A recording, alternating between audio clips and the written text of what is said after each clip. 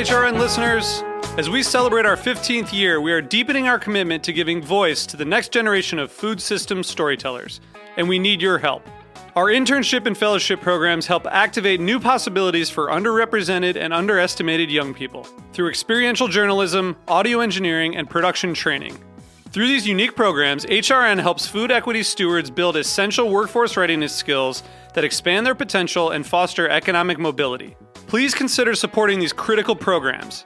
And with a minimum donation, you can be entered to win a dinner for two at an amazing restaurant in one of 8 cities and tickets to a concert at a great venue in one of those cities. We have incredible partners across the country who have donated, as they also share our passion for helping to educate the next generation of food systems storytellers. Check out heritageradionetwork.org/15 to donate and enter to win today. That's heritageradionetwork.org/15 to donate and enter to win today. And make sure you donate before March 31st. Thank you. This episode is brought to you by Wisconsin Cheese. We've been making cheese in Wisconsin since before we were even a state, which may be one reason why we win so many awards for it. It's what happens when a whole state dreams in cheese. Find your next favorite cheese at wisconsincheese.com. Hi, and welcome to A Taste of the Past. I'm your host, Linda Palacio, on this journey through culinary history. And today we're going to be talking about cider, American cider, hard cider made from apples. It continues to surprise me. It's just the variations from sweet to dry, the tastes. It's really has come into its own. I mean, it's having a bit of a revival. And it really is delicious. Much as I didn't really think I was going to like ciders so much, I have come to really appreciate them, really appreciate the nuances and how refreshing they are. And, they've got a little bit of alcohol, not too heavy. That makes it nice, too. And not only are they delicious, but they are historic. It's America's first popular alcoholic beverage. And it was made originally from apples brought over the Atlantic from England in the colonial days. And my guests today, cider specialist and sommelier Dan Pucci, and food journalist and cider specialist Craig Cavallo, have really done a deep dive into cider, its history, the nuances, the territories, the terroirs, and the regions where cider is important to the agriculture. So I welcome them today. Welcome, guys. Thanks so much. Nice to be here. Thanks, Linda. Your book, has been called a well-researched roadmap.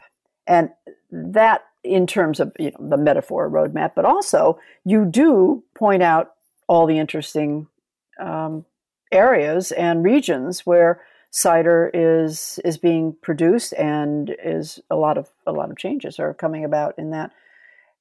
But first, what I want to talk about are the changes. I mean, to what do you attribute all this modern interest and revival of cider making? It seems like every time I turn around, there's another little cider bar and cider, center popping up. What do you think? What brought that about? I'll start there. Thanks for having us again. So this is Dan. We're talking about what kind of started cider today. It's kind of a combination of a few things. So there's a lot of downward pressure in the cider in the commercial apple world. Apple farmers have had probably one of the hardest times. Farming is hard, and apple farmers have had it the worst. One of my best examples of this is that in the book we talk about Steve Wood, who's a founding cider maker at Poverty Lane Orchards in Farnham Hill in Vermont, in New Hampshire. He in the 1970s, he was getting around $40 a bushel for tiny 2-inch Macintoshes that he would export to the UK. Today, the price for apples is around, for like high quality apples here in Hudson Valley, it's about $40 a bushel. So the price basically has stayed exactly the same for over 50 years, which is crazy. Not just to inflation or anything like that. So the value of the product has declined a lot. So because of that, we've seen orchards on the country look to find new ways to innovate. And in the past, innovation came in the place of trying to be more efficient with your fruit, trying to grow more of it for less money, trying to do more of it on less land. But at a certain point, people were competing against themselves and dropping prices farther and further and further.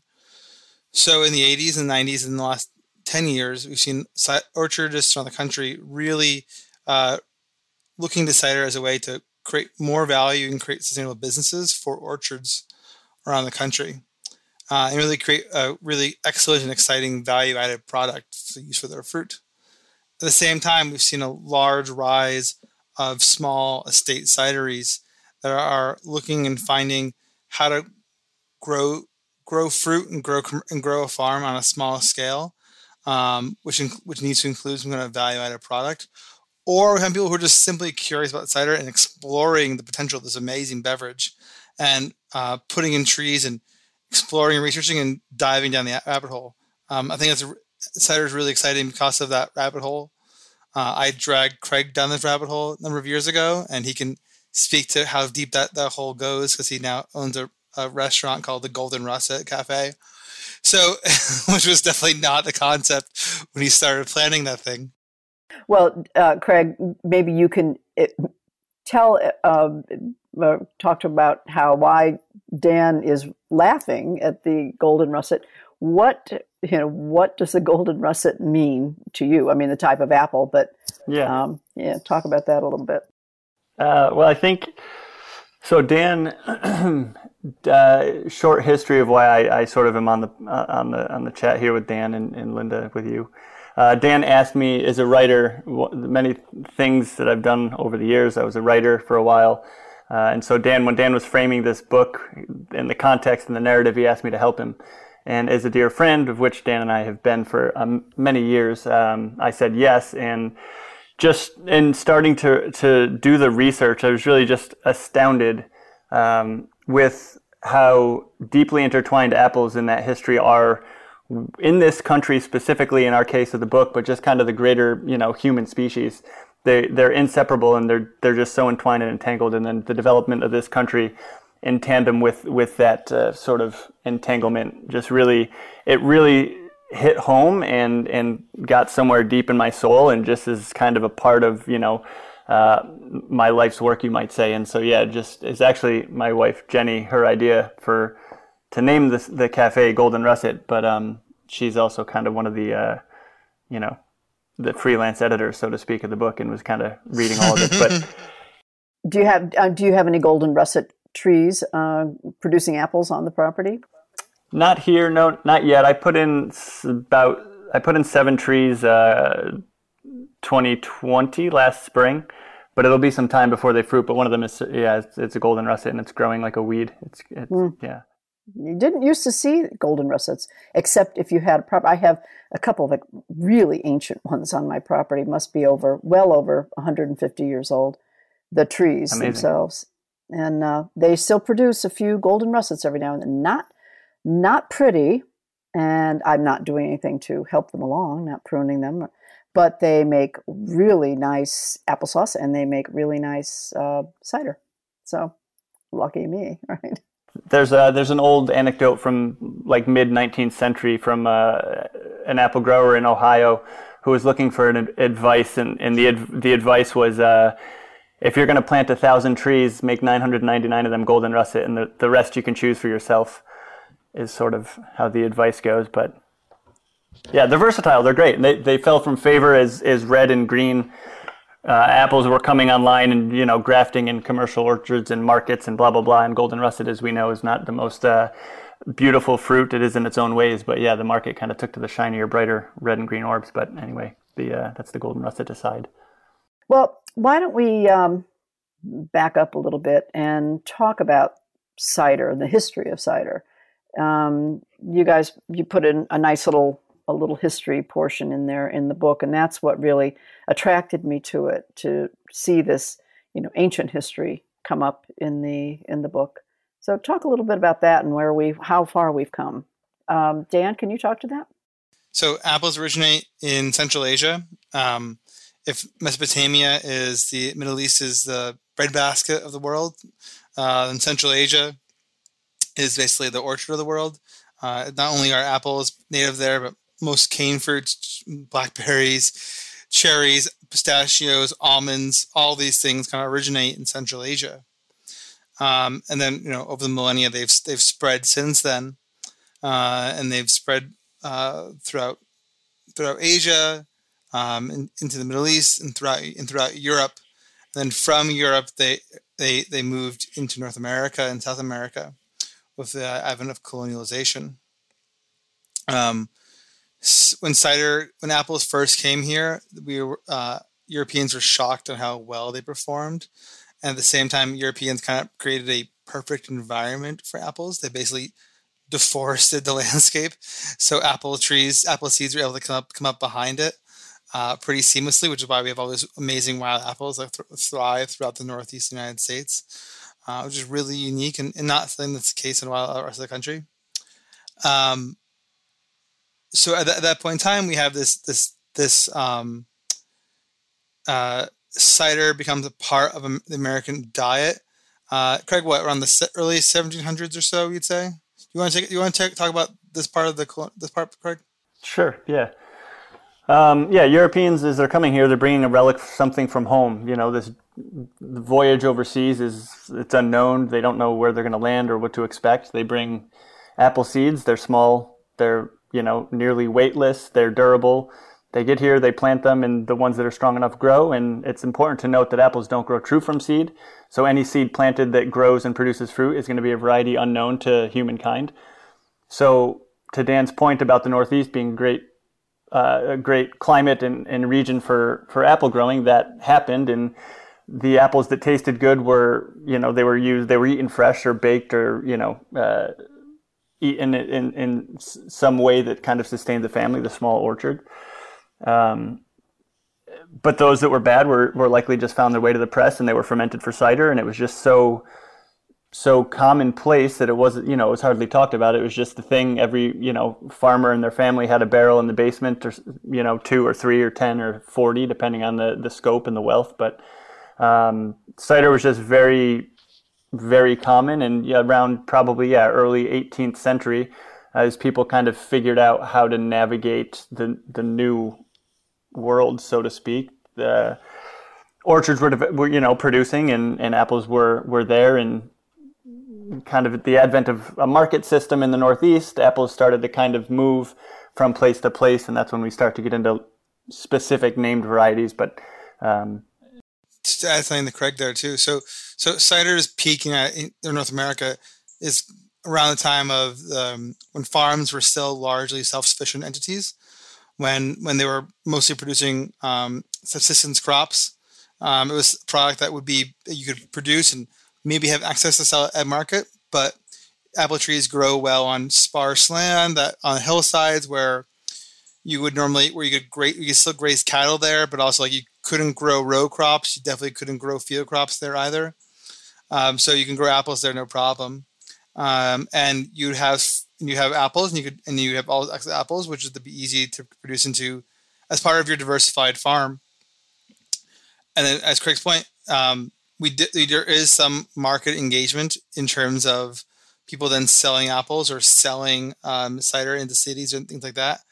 But the downfall of cider in this country comes about when we have a professionalization of orcharding, and the rise of commercial orchards here in this country kind of plays in line with the decline of cider in this country.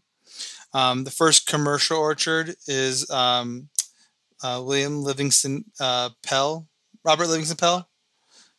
whose orchard in Esopus, New York, on the west side of the Hudson, is the first commercial orchard, and that's 1821-ish, right, Craig, more or less? Early 19th century, 1830s maybe. And he made a business of basically exporting Newtown pippins from there around the world, especially to the UK. And he made a good deal of money doing that. And and then his business model was exported up and down the Hudson Valley, and then soonly across the country. And if you're selling fruit for fresh value, and it's being shipped as a whole fruit to the UK and be eaten there, you're getting way more money for those apples than you ever would for pressing in the cider and making something that your neighbors would drink. So with that, the emphasis for orcharding moved into those kinds of apples and away from apples that would be useful for making cider with. So then what you're saying is there was no interest in commercial cider making.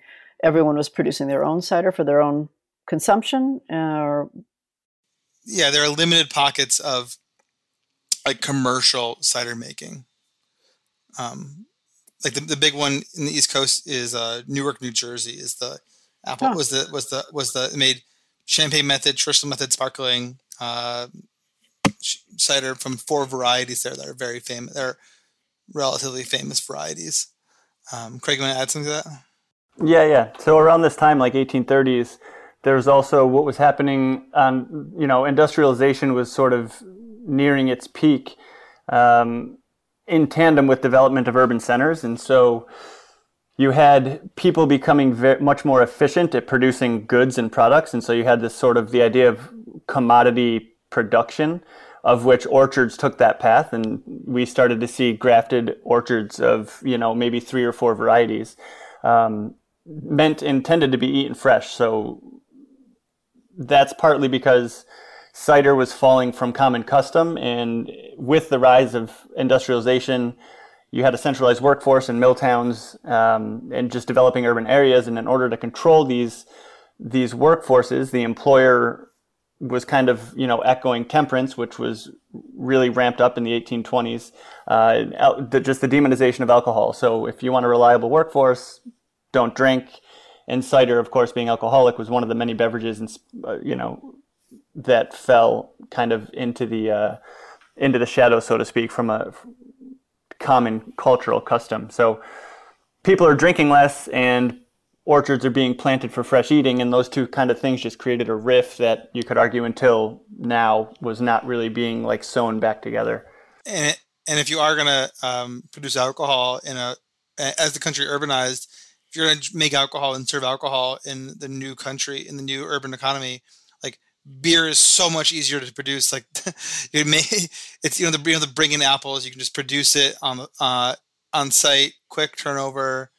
It's much more straightforward to produce than trying to make cider in an urban environment. Oh, and the rum trade must have driven right. There's so much prices out easier too. things. There's so much easier things to do to make cider unless you're getting a price point for it. But at that point in time, there was no high value cider really. It was mostly people drank it because it was there kind of thing.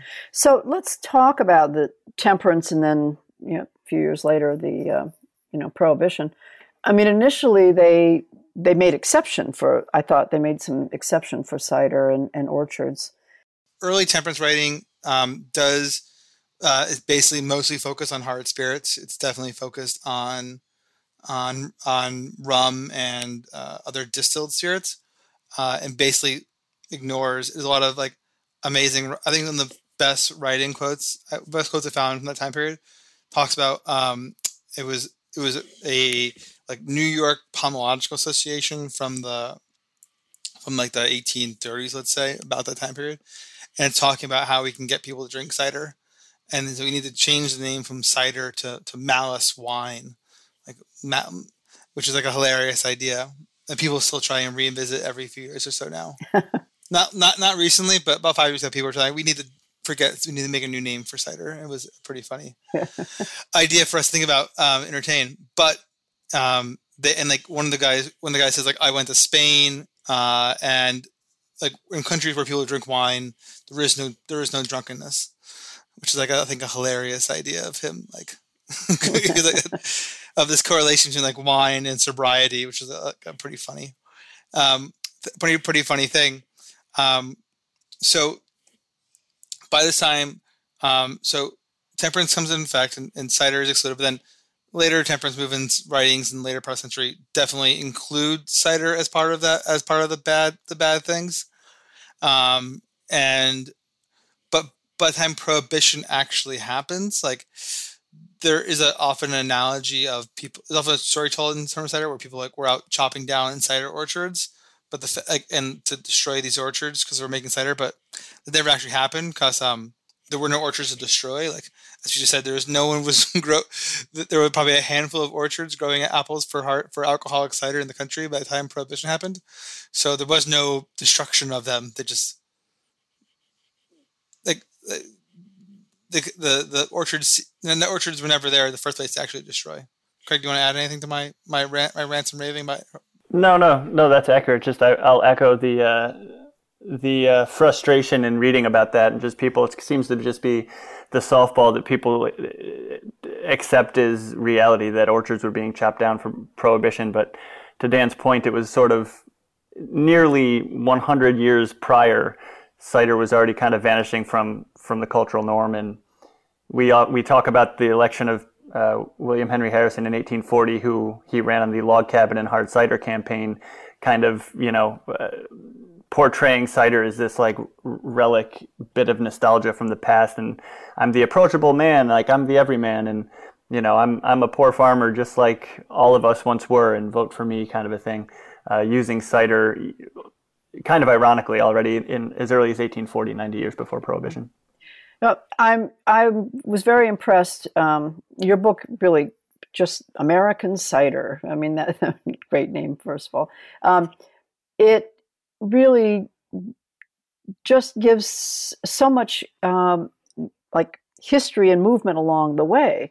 And I particularly was struck by a phrase that you use, and you said that cider embodies the best and worst of America's history and agricultural practices. Now, I can think of a couple of things to ascribe to that, but you want to talk about that phrase a little bit and what you meant by this? I mean, it's certainly not a metaphor, but you're really talking about what it did to, I'll talk about Craig, I'll talk about the worst and you can talk about the best. How about that? Sure.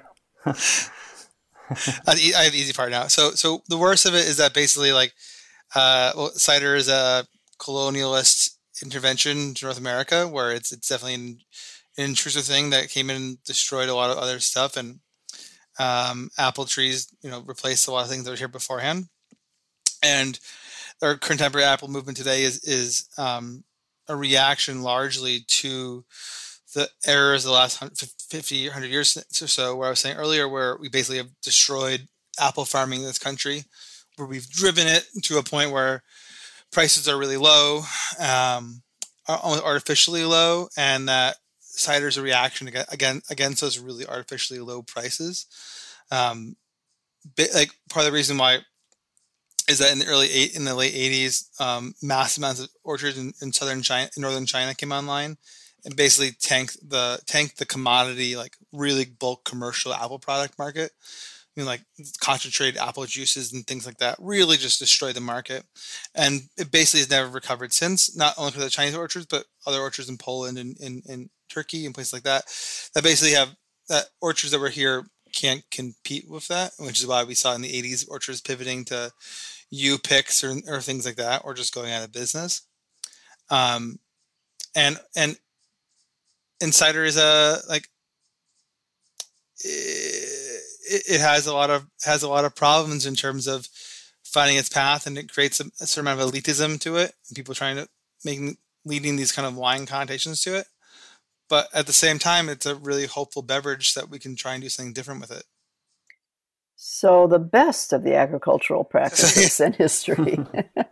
Craig, you're right. It's sort of it's hard to talk about the best without talking about the worst and acknowledging it, and kind of, like Dan was saying, learning from it and moving forward. But a lot of the information we found was kind of it's important to just kind of lay the fact that the domineering culture in this country is one of white Europeans, and so that was kind of a lot of the historic information documentation we came across was that, because it supports the dominant culture, but it ignores the contributions from folks who were not white Europeans, but were also very knowledgeable in some instances, more than the aristocratic elite that we hear about often, who were cider connoisseurs and blah, blah, blah, when it was, in some cases they're slaves or just other communities doing the work or providing the knowledge. But the great part about cider then and now is that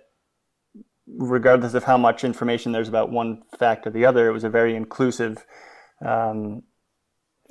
beverage in pursuit and growing trees, and everybody did it. Everyone had an orchard. It was not really exclusionary, and it's kind of, it shows, I think John Bunker, if I'm not mistaken, calls the apple the great bipartisan fruit. And in a way, it's something that we can all relate to, and it just really, it's a unifying fruit at the end of the day. It really is. And I think that's the greatness of apples and cider. And to add to that, we, and moving today, like these small scale orchards that are popping around the country now. We didn't mention this earlier, but the growth of cider has been crazy. Like 100 years ago, 20 years ago, there were 10 cideries in the United States. There were 100 a decade ago. Now there's close to 1,000 today. Wow. Which is a crazy growth. And some of that growth is coming from these existing orchards, and also happening from these new small orchards that are coming online.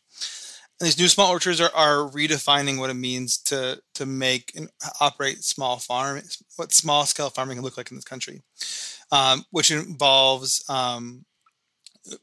creating a really great product, and to growing this really great fruit is to create a really well-valued, value-added product to it.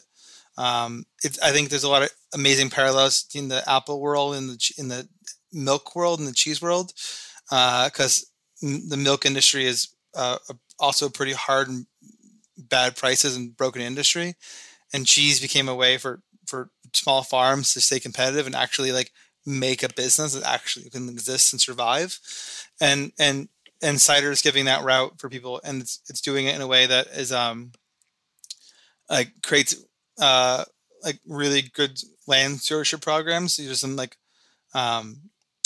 talking with folks at Finger Lake Cider House, which is kite and string cider. They basically took a sterile dead cornfield and converted it into this amazing biodiverse landscape through tree fruit.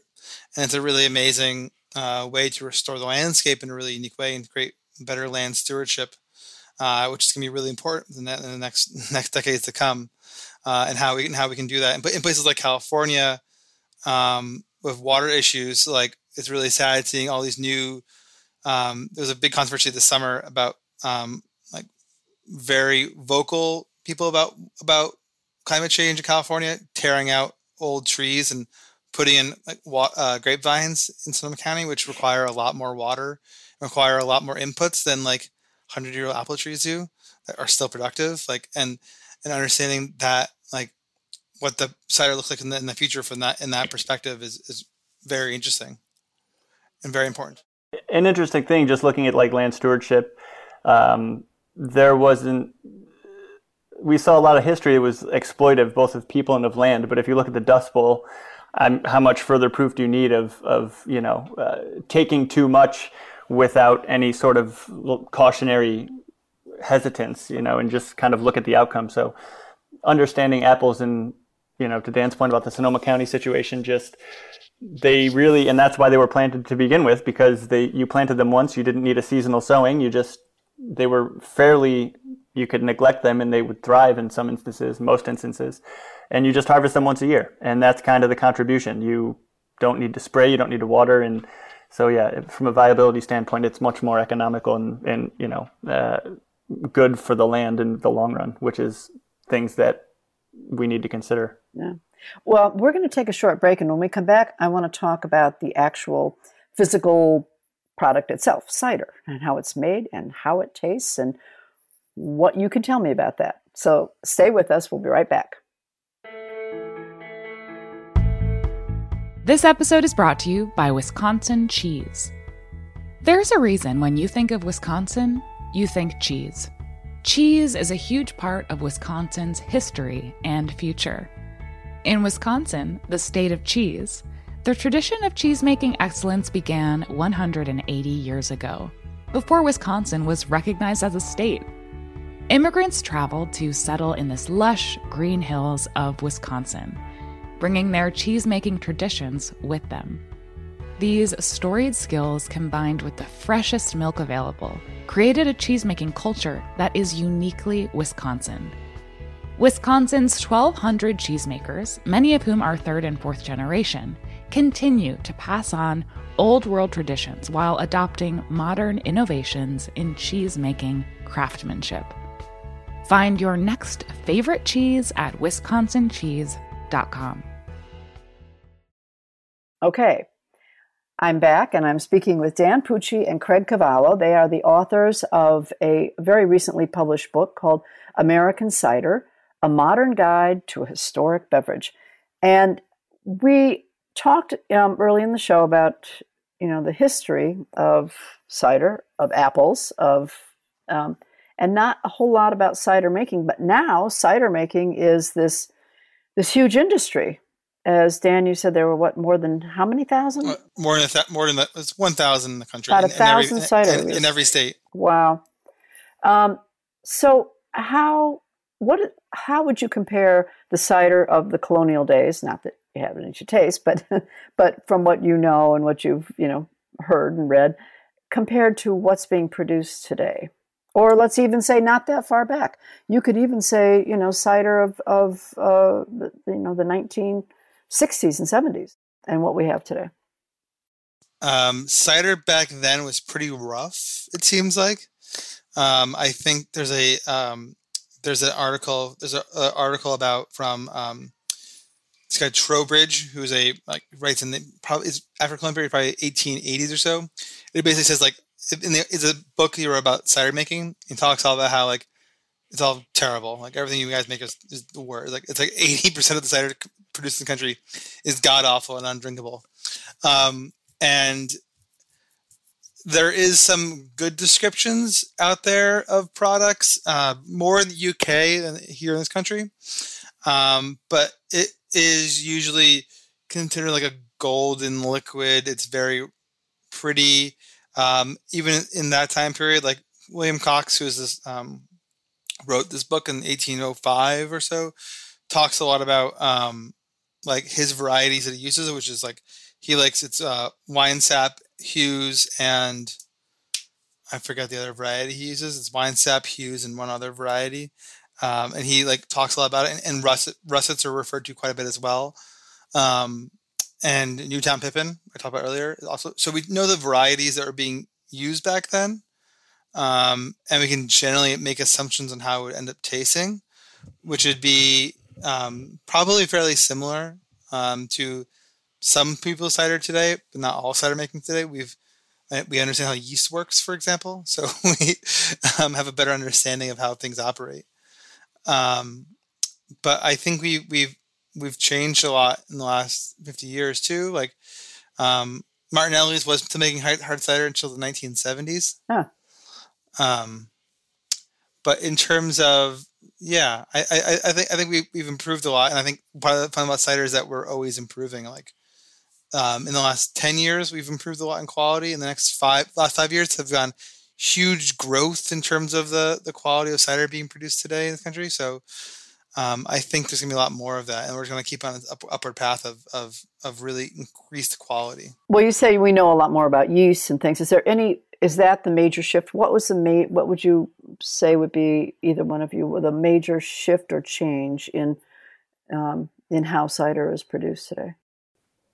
I think probably comes down to the science of it, just the understanding of yeast and of fermentation, but also I think cleanliness is probably a huge factor in having more successful ferments today than were happening 100 or 150 years ago.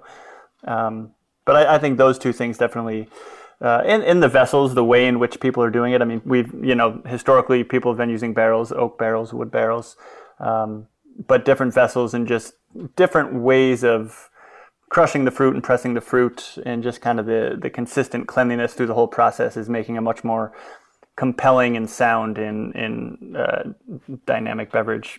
Most likely, of course, I wasn't around back then, but I imagine the cleanliness is just, right. It wasn't something that, people are doing it to make a living now, and I think that changes the way you go about doing things. Sure. I mean, yeah, and what about regulations? Were there more stringent regulation today? And I mean, if you're going to sell it on to the market, yeah. Yeah, I think my favorite regulation thing about that was that um, it really wasn't regulated for a large part of the history. It wasn't really taxed very well, and that was again one of the things too, because we were making it at home. It wasn't necessarily taxed; it was part of a pretty informal economy, and definitely not really regulated. And actually, one of a lot of the problems we have with cider today is that basically when they wrote all the alcohol laws post prohibition, cider didn't get included in a lot of those alcohol laws. So in the last, as cider has risen in popularity, cider has been shoehorned into existing legislation, into existing laws. So it kind of so you're either you can be a cidery and be regulated by 4 different agencies, and your packaging is very different, and we can't list things like, for example, like the Finger Lakes is a AVA. We can't list the word Finger Lakes on a bottle of cider because AVAs are restricted to grape wine beverages, and if you make anything that's not grape wine, you can't list it on the label. So we can't list Finger Lakes. Hudson Valley was fine for a very long time, although people were getting dinged for it recently because the AVA is called Hudson River Valley Region, and we were getting somewhat dinged sometimes in the Hudson Valley. So it's been this huge issue where we weren't regulated properly then, and now we're playing catch up in a lot of capacities. Well, you talk a lot in your book about the language of cider. So that brings me to thinking about what for the about the taste of cider, and obviously it's changed a lot more today, a little more refined. I was surprised to taste cider that you could have told me it was cider. Number one, it wasn't effervescent, really, or not hardly effervescent, and it was crisp and dry as a bone. And I did sense that it wasn't a grape wine, so I pegged it as a cider then. But for the novice, what should one expect when they taste cider? I think a lot of what you just said. It's crisp, it's bright, generally high acid. It's very refreshing. One of the things that makes it so fun to drink is that it's a lower ABV. Generally around here in New York and the Northeast, cider tends to be around 7% or so. But it also, that lower ABV allows a lot of the phenolics that exist in apples to just really come through. Higher alcohol, 13, 14, 15%, can sometimes mask impurities, but as this, lower ABV, there's really a chance to kind of like taste the fruit. And I think that's part of the reason it's so fun to drink cider. But it depends. It depends on how it's made. It depends on how it's aged, if not, or if it ferments in oak or steel. There's a lot of different things you can taste, but I think generally speaking, a well-made cider, you're going to find a great balance of same things you find a balance of in wine, and that's acid and tannin and, sweetness, sugar. Cider's mostly being fermented to dry. That's probably a larger part of the category, rather than some cider having residual sugar, which gives you a perceived sweetness, so fruit forward. But I think just generally speaking, kind of, if it's sparkling, it's light, it's bright, it's punchy, it's delicious and super refreshing. But more importantly, let's be open about the experience, because there's a huge range of flavors that exist here. We have kind of big, brooding, rich, caramelized, golden russet flavors that are like apricots and peaches and stewed and lanolin, versus like Wixen, which is like rose petals and bright and acid and punchy. Or we have like some like rough and tumble scrumpy, which is a little acidic and a little funky and earthy and herby and all those jazz. There's a huge range of flavors of apples, and we can find this in the cider too. Huh, interesting. It's the question I had was, how long, generally speaking, or does it range like winemaking? How long does cider have to lay down before it can be bottled? It depends. You can make like if you go to the grocery store and buy a 6-pack of cider in cans, those ciders are probably those ciders can be packaged and on the shelf in less than 3 weeks Wow. from apple to apple product to whatever it is. But most cider we're talking about in the book mostly deals with things that would be packaged in 750 or 750 like vessels or things or intentions at that price point. And those can take up to a year, 18 months, 2 years. No problem. Like if we have fermentation that takes 6 months or so and then goes in the bottle and goes champagne method, like our friends Matt and Kim who are over in Esopus, whose orchard they have Meadow House cider and their orchards are on the old orchards where the Pell orchards were. They do all their champagne method ciders, and Craig, you bought them the other day, and they're all at least 3 or 4 years old. Yeah, they have things that are from 2017, and that's like incredibly unheard of, for cider. But it's delicious and not. Like Eric does it too. A Redbird. There's lots of amazing cider that is on the market that's that old, and it takes that time to really mature and kind of come together and show off some of its real potential. Has the market kind of kept up with, let's say, the quality of that and willingness to spend the extra dollars for that product? I think now it has. It was hard a few years ago. It was definitely more challenging. But I think the quality of the product has increased a lot. And but Craig sells more cider than I do these days. Yeah. So he can speak to that. But I think people are totally willing. I think as beer prices have increased dramatically and people have been totally willing to spend more on beer than were a few years ago, like it's been totally fine spending on it. Craig, what do you think? Yeah, definitely. And I think it's climbing, and it's a slow climb. And as a cider maker, I would think in some instances you want that climb to happen a little more quickly. But it's a slow climb. I still, generally speaking, like we don't have any cider at the store that's a more than like 26 might be the highest. And to me, understanding what goes into it, maybe more than the average consumer, I think it's absurd that people aren't paying like $40 or $45 for these ciders Matt and Kim make because it's champagne. It just isn't champagne, so nobody's willing to pay $65 because it's from apples, and it's not that comfort of you spend $65 on a bottle of champagne if you're of able means, and it's like you don't feel bad about it. There's no buyer's remorse because it's like, yeah, it's champagne, it's a thing, it's like ingrained in all of us. But cider is $35. It's just not quite there, but hopefully it's on the up and up for many reasons. Right. Well, so that was one of my questions for you. What are your predictions for cider's future? I think that's part of it. I think the price point will continue to increase in some instances, but that's certainly not the most important part of cider. I think we're just going to continue to see really dynamic beverages and people learning more in the cellar and seeing that reflected in the final product. But we're also, people every year are putting in new orchards, and so new fruit's going to be coming online, and that's going to affect what's in the bottle. But I think the future of cider is truly limitless. It's not a category that you can put boxes around. There's just so many apple varieties. There's so much to learn. There's so many different ways you can go about making it, and that coupled with just people getting better at the craft cider's just going to continue to be an incredibly dynamic category. Yeah, and there's 14,000 varieties of apples have been documented to be grown in North America, and like there's always and there's more and more coming online every year. I had one today, Craig. I was over at Rose Hill earlier today by my house, the orchard by my house, and I had Kevin orchard manager he had 15 of the apples from this year. They have 10 trees of a variety called Nail Biter.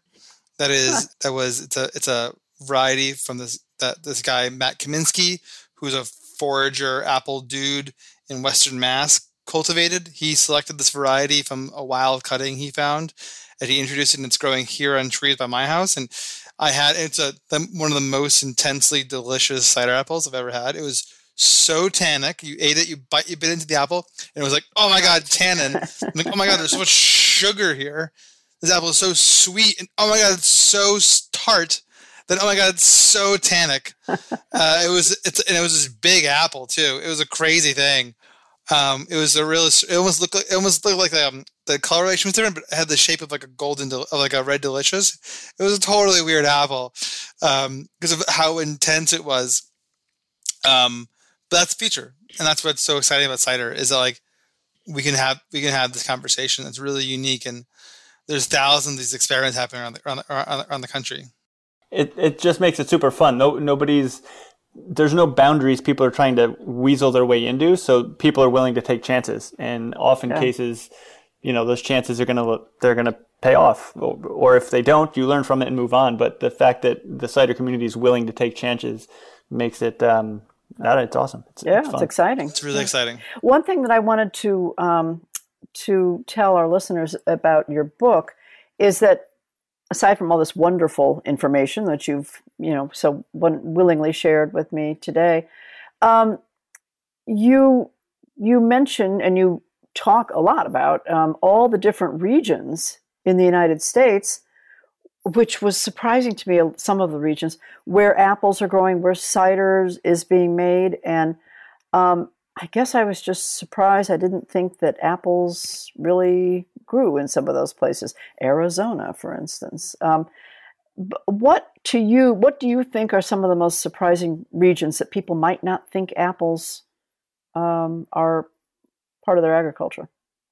Well, in the research, I think in early 1900s, the two most northern counties in Arkansas were the leading producing counties of apples, and that has since changed, of course. But I was just, Arkansas. You don't think that far south, but to your point about Arizona, the mountains, there's apples growing at 10, 12, 15,000 feet, and that's crazy to read about and learn about. But I think one of the most compelling places today that's standing on the past and really pushing, apples of yesterday into tomorrow is Montezuma County in southwest Colorado. It's kind of just this, it's a mountain town. It's a valley, and it's 6 hours from any major metropolis. So historically, there was no real growing for market because you couldn't get there over the mountains. It was just very localized, but there's still tons of really old trees, and people are making some really great cider down in the valley in the mountains of southwest Colorado, and that was cool to learn about. The reason I wanted to mention that too is because it's for anyone who wants to take a tour of apples and vineyards. I mean, this book serves as a real guide. I mean, not only is it a roadmap to the culture and the background and the history, but it's a literal roadmap to where all these orchards are and where they exist. And I find that fascinating, and I look forward to all kinds of wonderful things to come in the cider industry, and you guys will certainly help that. Now, tell me, Craig, you are producing cider in where? Well, I don't make it. Not commercially. Not commercially. Okay. I make it for friends and family and out of curiosity. But just like the colonists. I run a cafe. I run a grocery store with my wife, Golden Russet Cafe and Grocery, and in the Hudson Valley. I'm near Dan. He's about 20 minutes north of me in the town north. But yeah, that's been my main pursuit for July 2019. We opened the store, and it's going well, and we're learning a bunch. But cider's become a huge part of it, and we're finding it's working really well. People are happy to engage in the conversation. I think the book helps is sort of, I'm not just some babbling idiot in an apron. Maybe suggests I know a thing or two, which I might, but again, we're all still learning. So there's no finite information here, but that's grocery store. Oh, congratulations. Cafe and groceries. And Dan, are you making cider? No, I am. No. Just drinking. Drinking all of mine. Drinking and talking about it. That's great. I don't make it. I'm all into the communication and research and the experience of it. And there's so much more to learn and explore with the beverage. Yeah, I mean, can't do everything, right? No, can't do everything. Yeah. Well, he gets pretty close though. I congratulate you both on the book because it really is it's not a huge book, but boy, oh boy, is there a lot packed in there. And your information on that you have, traveled through the stories of apples and orchards and cider is truly wonderful. And thank you so much for sharing with me today. You bet. Yeah, our pleasure. Thanks so much. Great. Okay. Thanks for having us. And thank you all for listening, and tune in again to another Taste of the Past. A Taste of the Past is powered by Simplecast. Thanks for listening to Heritage Radio Network, food radio supported by you. For our freshest content, subscribe to our newsletter.